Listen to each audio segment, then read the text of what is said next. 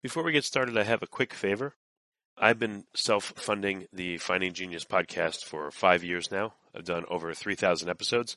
And as you can see on YouTube, we're up over 1 million views on the channel, which is fantastic. The next thing I really want to push on is to get up to 10,000 subscribers. Because once we do, we'll be able to put a donate button and we'll be able to solicit donations to help keep the podcast running and to also get the Finding Genius Foundation moving along. We have a big project studying anxiety, depression, and PTSD, and working on a product to help people overcome these problems because I've seen them explode recently after the last 2 years of the whole virus situation. So if you would, please subscribe to the podcast. That would help us tremendously. Give us a thumbs up. And check in the description for Buy Me a Coffee. It's about $5. If you could buy me a coffee, I'd really appreciate it. It would help keep the channel going, and I love coffee. Thank you. Forget frequently asked questions. Common sense, common knowledge, or Google. How about advice from a real genius? 95% of people in any profession are good enough to be qualified and licensed. 5% go above and beyond. They become very good at what they do, but only 0.1% are real geniuses. Richard Jacobs has made it his life's mission to find them for you. He hunts down and interviews geniuses in every field: sleep science, cancer, stem cells, ketogenic diets, and more. Here come the geniuses. This is the Finding Genius Podcast with Richard Jacobs. Hello, this is Richard Jacobs with the Finding Genius Podcast. I have a YouTuber, John Williams, aka This is John Williams on YouTube. The website is thisisjohnwilliams.com. YouTube, again, is This is John Williams. John's, according to his bio, he's had a passion for surrounding himself with successful people. 2009, when the market collapsed, John became a real estate agent in Beverly Hills. He sold over $100 million in real estate before the age of 30. He's represented famous DJs, developers, film producers, CEO of NASCAR, etc. John's got a really great YouTube channel where he provides a lot of economic insights that I've watched quite a bit. So that's why I wanted to have him as a guest. So welcome, John. Thanks for coming. Thanks for having me. Tell me about, so you were in real estate. I don't know if you still are, but how did you transition to doing your YouTube channel and why? Yeah, so I was a real estate agent from 2009 to 2019. And during that let me kind of pull it back a little bit. So when I was younger, I was about 12, everything was really good in my life. And then what ended up happening, we went through like a really big, like my parents got divorced and went through a really big transition. I moved with my dad and we kind of like started over. And so when I got into real estate, like we lived in like a boarded up house, no electricity. It was pretty bad for about a year. But what that did for me when I got interested as an agent was it put me in a really defensive place, saving a lot of money. And I was living far below my mean. During that period, all I thought about was, well, what happens if something, goes with real estate or if I can no longer be an agent? And so that's when I started investing. Once the investing side took off more, then I pulled back from being a real estate agent. And then I kind of built my social media around that. Okay. And your YouTube channel, what prompted you to start it? And, what was it like in the beginning versus now? Yeah. So I initially started on Instagram and like kind of just like showcasing properties, talking about what I was doing.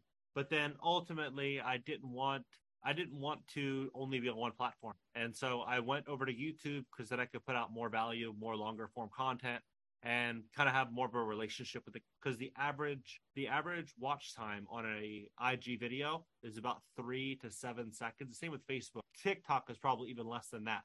And so I got on YouTube and said, I'm going to make longer form content, build up a stronger relationship with my audience. And then, I did that, started about 2 years. So what kind of topics did you cover in the beginning and how has that evolved to now? What have you been covering lately?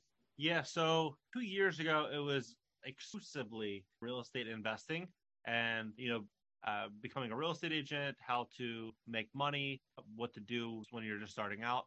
And then as everything kind of like transpired over the last 2, then I started talking more about eviction moratorium, all the changes happening politically that are impacting business in different areas in America, talking about changes coming to the economy. And then it kind of went more broad as everything kind of like shifted and changed. Yeah, it looks like a lot of work goes into the data you present and the analyses. Like how, without giving away your secret sauce, how do you find all these news articles and all this data and then collate it into a video with a goal in mind or advice in mind? It's funny.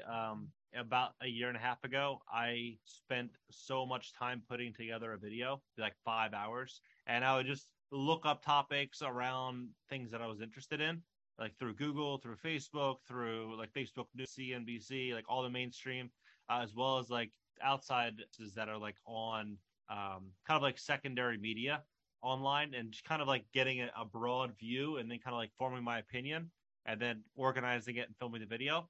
But now when I film a video, it's kind of like I can start to finish the whole video. I usually film the video in one take, and it will take me 30 minutes to an hour for a video. So, I mean, on the news every day has just been so crazy. What kind of perspective is this giving you to do these videos? Like, I don't know how many you're doing a week, but what kind of perspective is this continual ongoing research doing? What is it telling you about the economy and the near-term future? Yeah, I think this whole economy is a house of cards. I think that what is happening right now, we were propped up by like 0% interest rates, stimulus, and eviction moratorium. Student loans were optional, or student payments were optional, utility bills are optional. The entire economy, everything was like put on a grinding halt, standstill. And I think a lot of people are kind of accustomed to, or used to that type of situation. At least they were for a while. And now we're starting to move out of that, and now interest rates are rising, and a lot of that free and easy money is going away. And I think people are starting to wake up to where this world or this economy could go. If you look at the UK, you look at Argentina, you look at Sri Lanka, you look at all these places all around the world, things are getting much more hectic and chaotic around energy, inflation, food. So I think that America's headed into some uncharted territory. What are your thoughts about the next 3 or 4 months? The next 3 to 4 months, is that what you said? Yeah, I'm sorry. Yeah, I know it's hard to predict too far out, but what are your thoughts on the next 3 or 4 months in terms of the economy? What will we see? I mean, if Ray Dalio and Warren Buffett can't predict the short term, I sure as hell couldn't. But if I were to have to do that, I would say we're going to see energy bills continue to rise. I think we're going to see.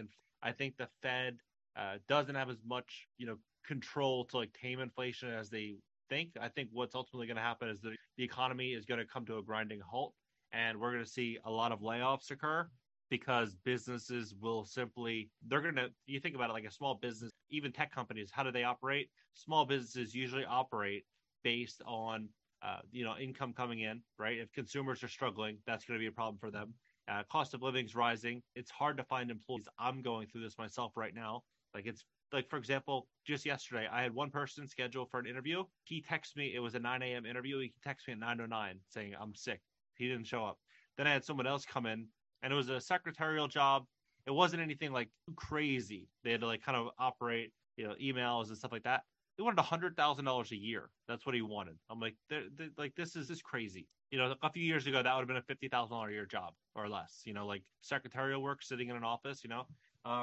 But yeah, small businesses, they're dealing with higher costs to run their business, a consumer that's going to be under pressure, higher debt service on the loans that they're living on, and just an all-around tough climate for small business. And we're seeing it right now, even like with tech companies, huge layoffs. That's happening because, those stock evaluations, they went through the roof. They pulled out a lot of liquidity. They went on a hiring spree. They hired a lot of talent, expanded. Now tech stocks are getting punished. And what I think is ultimately going to happen from there is they know the economy is going to go through a really big problem. And I think they're getting their cash reserves and positioning themselves well for that. They know ad spend across like Facebook, Google, these platforms are going to probably diminish greatly over the next couple of years. Well, when you say diminish greatly, you mean there's going to be a lot less advertisers. Do you think the cost to advertise will go down because of a drop in demand, or what do you think? I think the cost in advertising is probably going to stay or go higher because people are there's not going to be another way to get in front of the consumer. But I think that a lot of these companies, Target, Walgreens, Amazon, a lot of these online businesses are going to be fighting to get in front of a customer. And it's going to be he or she who can pay the most will win. And the big corporations are going to say, I'm buying that value of the customer, not based on today's product that they're going to buy or sell, but based on the lifetime value of that customer. And a lot of small businesses aren't going to be able to do that. Before we continue, I've been personally funding the Finding Genius podcast for 4.5 years now, which has led to 2,700 plus interviews of clinicians, researchers, scientists, CEOs, and other amazing people who are working to advance science and improve our lives and our world. Even though this podcast gets 100,000 plus downloads a month, we need your help to reach hundreds of thousands more worldwide.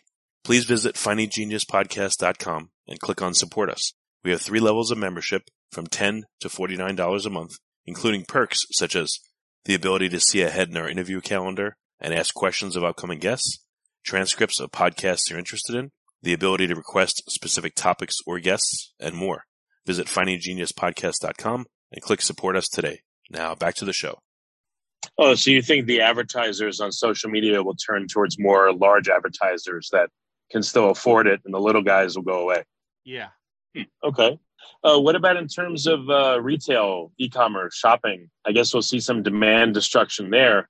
But what is that going to look like for these, again, small versus large retailers? Yeah, so I would, if I was a betting man, I would bet that over the next five years, we're going to see a lot of brick and mortar retail get repurposed into storage units, into like different uses. We're going to see malls kind of get transformed and repurposed even for like housing. We're going to see offices get repurposed into housing. We're already hearing a lot about that, like with offices getting repurposed. But yeah, we're going to see all that happen because that I also think e-commerce is going to start to, like, a lot of these like pop-ups, like there's like ghost kitchens, that's going to be a thing, but I think there's going to be a lot of pop-ups for e-coms in a lot of these small mom and pop strip centers where they can pull product in and out like daily, extract more value from those units. But I think there's going to be like a lot of small little pop-up e-com venues that are going to be parked inside of these strip centers. They might even share locations. Like you might be able to rent a location if you're a business and park in a day, 2 days, 3 days. Yeah, I guess like a real small example is there's a coffee shop near me that half of it's a bicycle shop, half of it's a coffee shop. Yep. They share the same open air space, and I guess it works for them, Oh, that works perfectly for them. Anyone getting a coffee is going to walk around and look at the bikes. And then, it's only a numbers game. Some of them will probably buy. People then they're getting their tire changed out or, getting a new chain on the bike or getting new wheels or whatever. They're probably going to have to wait 5-10 minutes. Why not grab a ice vanilla latte while you're waiting? Right. What do you think is going to happen with consumers? I guess their money is going to be squeezed, and they're going to, between food and energy costs and housing, that would suck up a lot more of their income. So, what do you see as happening with consumer behavior over the next year or so? Yeah, my honest answer, and sometimes like people will say, "Oh, John, you're being doom and gloom," but it's not that. Like if you just look at it and say, okay, real inflation is 20%. Right? Or 15%, many would argue. If you're making $60,000 a year, then you're taxed, and now your real income is probably somewhere around $40,000 or $45,000 after you take into consideration taxes, right? So maybe you're making $300 a month. You're making $3,300 a month, and everything is getting much, much more expensive as we continue to go. $3,300 a month is not much if you are renting a 1-bedroom apartment. You have car insurance, you have gasoline, you have to feed yourself, you need clothes on your back, and like before you know it, you're living in credit card debt. And so if we're stepping into an environment where everyday consumers are going to get crunched and small business is kind of getting pushed to the breaking point, many would argue, we're seeing a lot of the wealth go straight to the top. So I think what's going to happen is that the consumers are going to be, the middle class will be forced to kind of sell assets that maybe they never wanted to sell to make ends meet. And the wealthy that have the money at the top are going to realize, hey, it's just, junk fiat currency. I might as well park it into something that can't be replaced. Go buy single family homes, rental properties, infrastructure, and those types of things. So I think that the smart entrepreneur will do well, but those that are living in kind of denial, saying that, hey, this isn't happening, I think that's a problem, or I think it's going to be later a regret. So, yeah, I think it's going to get harder. It's time for everybody to really think big and kind of build out a plan based for the change. Well, with real estate, it looks like, a lot of people have been piling in over the past year and a half. Now that rates are going up tremendously and everything, what do you think is going to happen with real estate? Again, people's cash is being eroded by inflation, but now real estate is very difficult, and the return on it, the cap rates seem to be incredibly low. Do you think money will move somewhere else and the real estate market will fall quite a bit, or do you think it'll still pile into real estate because people don't know where else to park their cash? I think real estate's in big trouble. I think it's in bigger trouble now than it has ever been. And the reason I say that is look at the last 2 years. Everyone and their mother, brother are to buy multifamily property homes and be like the next guy on HTV. But what's happening now is we're walking into an environment where interest rates went from 3% to 7%, where there's going to be 1.5 million to 1.7 million new homes coming to market over the next 6 to 12 months from home builders all over the country that likely won't have the buyers or the prices that they needed to get to close those deals. What are they going to do? They're going to turn to like a rent-to-own model. So we're going to have more rental inventory. What's going to happen with all the retirees that thought their retirement was set? They're not going to be able to, they're not going to want to sell their property, but they might have to, or they're going to rent the property. But many people don't have $1 million in cash for a retirement plan. They're sitting on Social Security. So I think what we're going to see is a lot more inventory, and we're going to see a lot of home sellers like, damn, I missed the market. I should have sold, that are going to list their home for rent because they don't want to sell it. And then you have people that simply lost their job and they're going to say, I have a mortgage to pay. What can I do? It's either rent it or sell it. So like you're going to have a lot of people that are going to start listing inventory. And so you ask yourself, what does supply and demand do? Generally bring rent down. I think we're going to start to see a lot of rents kind of come down. I think that people that bought buildings on like a 5 cap that can't handle those rent reductions that are likely going to be coming, and the higher interest rates, like you can't refi a commercial building if you have vacancies going up, cash flows going down, and interest rates doubling. If you bought it on a 5 cap and you put 30% down, it's going to be harder to get that refi. Yeah. Well, I mean, it's all problems. Well, so there will be forces that will there'll be a lot more rentals on the market, but also too, I mean, less people will be able to buy homes because of interest rates. So wouldn't that also be a countervailing force against the excess inventory of rentals? Again, people need a place to live. Will that drive more people to look for rentals and thereby keep the price maybe stable? No, so I think that one of the big curveballs coming to the rental market that people aren't talking about is going to be rent control and tenant housing provisions, or these like protections that are going to come in and really kind of like take away a lot of the power landlords have. I do believe that we are going to see some challenges coming for landlords. I do think that there's going to be a lot of people renting, but you'd probably be shocked by how many people right now are already forced to rent. So more people like that are qualified to buy, but maybe now can't because rates have went up. I don't think that will stop them. They probably will buy just at a lower price point down the road if they were forced to, I don't think it's going to make a huge impact. I think that rents are coming down. Again, it's all totally speculative, but the Fed, some people are talking about the Fed pivoting, even though the Fed's saying, oh no, we're going to keep raising rates. The Fed doesn't really, they seem to change what they say all the time. But do you see them continuing to raise rates, or are they going to get scared and skittish at some point soon and stop raising and maybe lower? Yeah, I don't know. Like if you look at Europe, they kind of did a U-turn. I think that what could happen is that they do move into like a QE type of environment, maybe sometime next year. Even though they said that they're not going to, it is possible. So I wouldn't say it's completely outright crazy. I mean, they're already talking about universal basic income and like all these differences over the country. So it wouldn't shock me. But if they do that, it would not issue any type of like long-term solution. All it would do is put more like distrust in the Fed. It would push more inflation, and it would make things ultimately much more painful for everyday Americans. It just would probably delay it a little bit. Are you there? Sorry, John. It was freezing for a minute. Okay, we're all good. So we don't know if they're going to pivot or not, but I guess the Fed is between a rock and a hard place. If they keep raising rates, the economy is just going to get worse and worse. If they pivot, I guess the 1% left of trust anyone has in them will evaporate too. But I mean, what do you think? Do you think that, again, we're just going to see like kind of a wishy-washiness from the Fed, or who knows?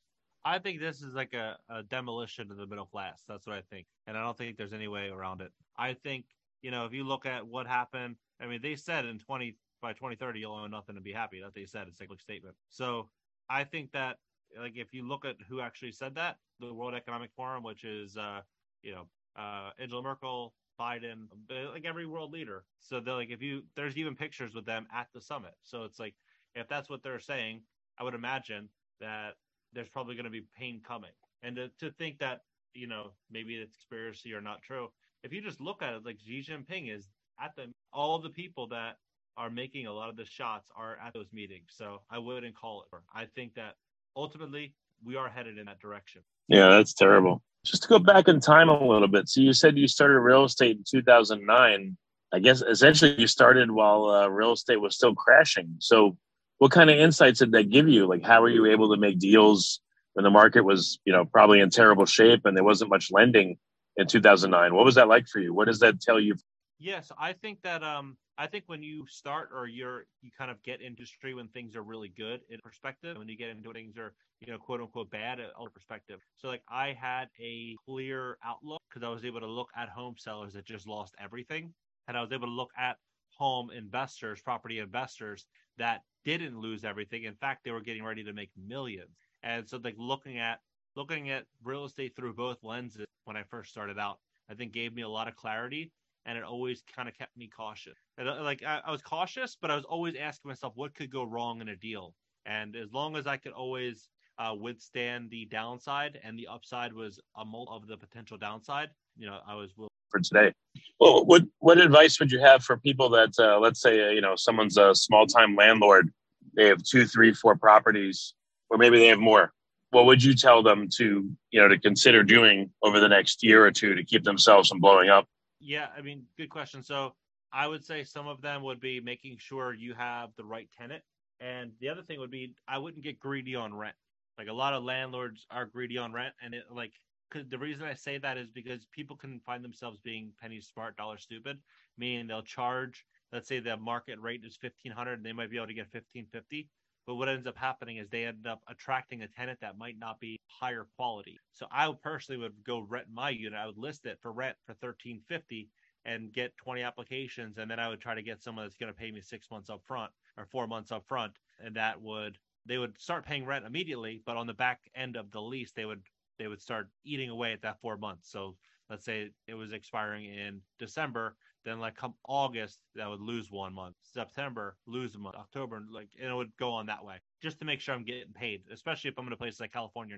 Yeah, well, I would. Well, actually, where do you think rent control, price fixing, and all that will occur first? That seems to be a common and terrible remedy that governments institute when things are troublesome. Do you think that's likely, and if so, where? That's coming all over America. I know it sounds crazy. People might not want to hear that. But if you look in Tampa came out and they're pushing a very small level of rent control. Not big, nothing like California. But they are starting to open up a dialogue about rent control. In Miami, they're moving into a housing emergency. They have. Colorado, I think, has rent control now. Certain parts of Colorado. Texas, they were talking about something in like a small area. There's like a few other cities that are also talking about it. So Philly, I think, was talking about it. So there's like a bunch of places that are all talking about it. So if you ask me, if we're stepping into a situation where there's like more of an affordability problem and people are forced to rent, there's going to be a hell of a lot of people that are fighting for quote unquote protections for the renter. Well, have you seen when there's rent control, the rates are ridiculous, or are they still enough where, if let's say you have like a property not leveraged to the hilt with a decent interest rate, that you could still at least break even or cash flow? Well, it all depends on the rent. Like for example, in LA, you can have tenants that are paying $800 a month, $1,000 a month that have been there for 20 years that you're not able to. So you would just basically be stuck with that tenant. And those tenants have access to public counsel, BASA, like these tenant advocacy networks that will represent the tenant for free, where the landlord would actually have to come out of pocket. So it's like the different. Like you really have to know what you're doing with us in a place like California. Like you really especially now. But I think that people should be paying close attention to what's happening politically inside of the market which they're investing in, because we will ultimately find change. If you're already starting to see small things that are happening, I could promise you that it's more likely only going to grow over time. So make sure that you're kind of factoring in. Well, what characteristics of a real estate market would you consider to be possibly safer than other ones? Like, you mentioned California and New York, they're pretty strong tenant advocacy states. It seems like, should investors consider states where, let's say, they're more landlord friendly? Or do you think all this is going to kind of equalize and go towards, helping tenants more? Oh yeah, over the next 10 years, it's all going to go tenant. Like we're already seeing it. Like they're talking about universal basic income. They're talking about, like the stimulus environment, all that. Like that is becoming more normalized. If you just simply do like a Google search and type in universal basic income, you'll see all of these pop-ups. I just did a video today. I posted it, or I did it yesterday. I posted it today, talking about universal basic income, and it's coming to places like Florida and Texas. So I do think in the short term, Florida and Texas will remain like very pro landlord. But over the coming years, we're going to be moving more aggressively.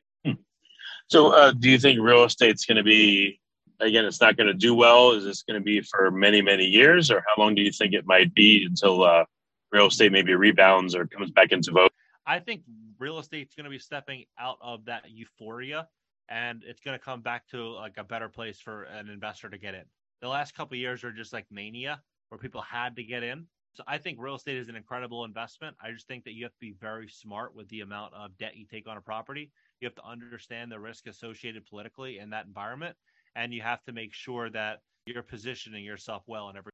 Okay. And then, for people listening that are concerned and they want to do something to help bolster their income or at least ride out the coming storms, any suggestions for them on what they could do or look at, or, how can they act in such a way as to help themselves going forward? Yes, I think one really smart thing to do, like let's say for you are a roofer or a plumber, or you have like a job in which, is like a traditional job in America that, maybe didn't need social media a couple of years ago. It was like word of mouth, local community jobs, like the traditional American jobs. I think that a smart thing to do now to position yourself would be to write out a list of like, let's say 50 or 100 topics that every single customer that hires you ask. So like all the questions that they're wondering, you can do a video and put it on YouTube and talk about, oh, this, that. And you go through the entire question, helping them find a solution, even helping them save money on it.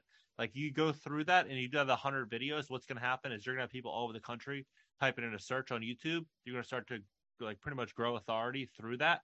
And then you're going to be able to use that authority to start segueing relationships and connections with other people in the industry that might have a little bit more authority. And then before you know it, people start to know you as like a household name inside of plumbing or inside of roofing. I mean, you literally can film these videos with your cell phone. All my videos to this day are still filmed on my cell phone and like a $20 phone that I got from Amazon. So you literally film those videos. Maybe you do like one a day, or every 2 days you release a video.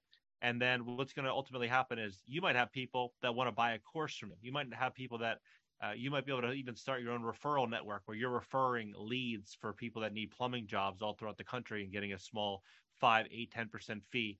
Like there's going to be so many different ways that you can leverage this. But I think what's going to happen is that business owners aren't going to be able to advertise on Facebook, a lot of small business owners. So where are they going to go? They're going to try to advertise with influencers and do small brand deals. So I think that now is the time to get on social media and try to grow and scale a YouTube channel, Instagram channel, grow and scale it, because you're getting in front of all these people for free and you can't beat that price. Yeah. What industries do you think are going to weather the storm best or actually do well? And which ones do you think are like in really bad shape going forward? Yeah, good question. So I had a conversation with a gentleman named Peter Siegel. He's a hedge fund guy yesterday, 2 days ago. And I'm releasing on my channel tomorrow. He just bought a plumbing company. And he's like, the reason I bought the plumbing company is because if you look at a lot of people that are in the trades, they're 50, 60 years old. They're leaving the industry. The young people aren't in trades. And what's going to happen is there's going to be an upward demand of people that need those jobs, and supply and demand. Prices are going to be going up. And so I'm like, interesting. So yeah, I think that the trades are still like really good. I think the trades are a great way to make money. And I think that we are probably going to see a shortage of that. But I also think that like some other really good options would be engineering, robotics, AI. Like they're, kind of not for everybody. Not everyone like has that experience or background or money to invest in and do those things. But really, it's going to be leveraging social media, because that's where all attention is. If you look on your phone, you'll probably be shocked at the amount of screen time that you have every single day just on your device, consuming information from people that are putting in front of you. Okay. Any interesting topics that are coming up on your channel that you want to tease people about, or you're just still searching for the best information out there on the economy going forward? So I started a credit repair business, and what we are doing is I'm partnering up with affiliates, partners, business owners, people that let's say, for example, mortgage lenders, solar sales, tax attorneys, divorce attorneys. And what I'm doing is in a variety of other industries, like people that are like essentially the gatekeepers for tenants that are for people that need credit to either buy properties, whether it be tenants or so on and so forth. And I'm helping people fix their credit, but I'm also partnering up with the business owner themselves. So I'm giving them a small commission on everyone that signs up, a monthly recurring commission. But in addition to that, they get free advertising on my YouTube channel for their business. So rather than spending $1,000 to run an ad on Facebook to tell people about it, I'll do it for you for free. And then at the end, you'll have a customer that has a better credit score that could potentially buy a product or service from you. So like we're kind of flipping the credit repair model completely. And I think that what we're intending to do over the next year is scale this up to where we're helping tens and tens and tens of thousands of Americans get out of credit card debt, increase their credit score, and improve their life, and helping business owners. Oh, that's really interesting. Okay. Is that program available now, and where can people find out about it, or is it going to be a few weeks till it comes? No, it's already available now. Just in my affiliate network alone, just people that are supporting the community, sharing content, that are signing people up. We already have like almost 500 people. We just started on Friday. So wow. Cashnow.video, and we've been in business for about 2 months, and we've already helped like a ton of people. I was literally just posting testimonials, different people that we've increased their credit score, removed derogatories from their credit report, really putting people in a better position. Yeah, no, that's great. Well, excellent. John, so the best place for people to find you is what? This is John on YouTube, or what would you recommend if they want more of you? Yep, at This Is John Williams on YouTube and TikTok, and Cashnow.video. Cashnow.video. Okay. Well, very good. John, thanks so much for coming on the podcast. I really appreciate it. You got it. Pleasure. You've been listening to the Finding Genius podcast with Richard Jacobs. If you like what you hear, be sure to review and subscribe to the Finding Genius podcast on iTunes or wherever you listen to podcasts. And want to be smarter than everybody else? Become a premium member at findinggeniuspodcast.com. This podcast is for information only. No advice of any kind is being given. Any action you take or don't take as a result of listening is your sole responsibility. Consult professionals when advice is needed.